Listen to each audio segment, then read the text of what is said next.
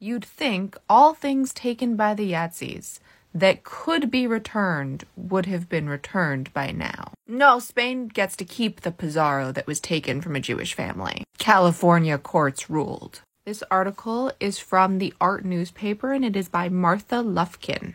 The double-decade dispute over a painting by Camille Pizarro that was stolen by the Yazidis from a Jewish owner appears at an end with a decisive court ruling on January 9th, although the claimants say they will seek further court review.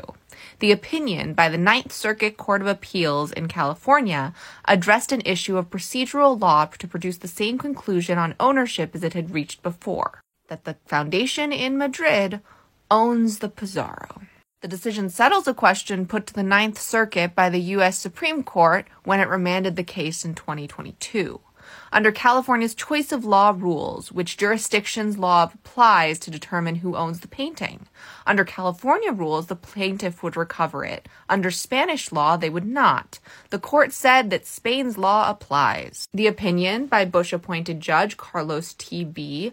focused on the comparative impairment analysis under California's choice of law test. It concludes that under the facts of the case, Spain's governmental interests providing certainty of title to entities like TBC would be more impaired if California's law were applied than California's interests, facilitating recovery of art theft victims and deterring theft would be impaired if Spanish law applied. Applying California's law to this case would leave entities in Spain like TBC unable to structure their conduct in Spain in reliance on Spain's law, the opinion said. In contrast, the application of Spain's law would only relatively minimally impair California's governmental interests. In 1939, Lily Cassier, then Berlin-based owner, was forced to sell the painting to the Yazidis and was denied access to the sales proceeding. After several transactions, the painting moved to California in 1951, leaving there in 1952.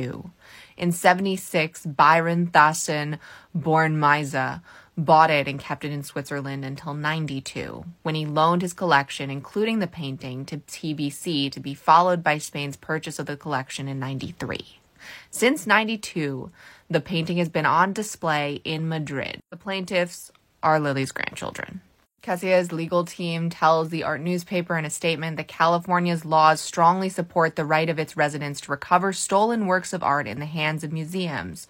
We believe the decision is incorrect in its application of California's choice of law framework, and Mr. Cassier will definitely seek en blanc review of the three-judge panel's decision, meaning review by a larger panel of Ninth Circuit judges. The court's decision fails to explain how Spain has any interest in applying its law to launder ownership in the spoils of war. The plaintiffs' representatives add, nor how a national museum owned by Spanish government justifies holding onto a painting that it knows was looted by the Yazidis from a Jewish family in the Shoah.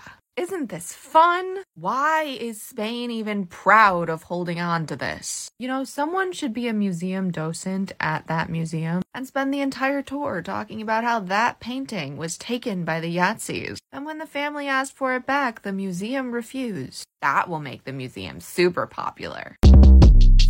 Shortcast Club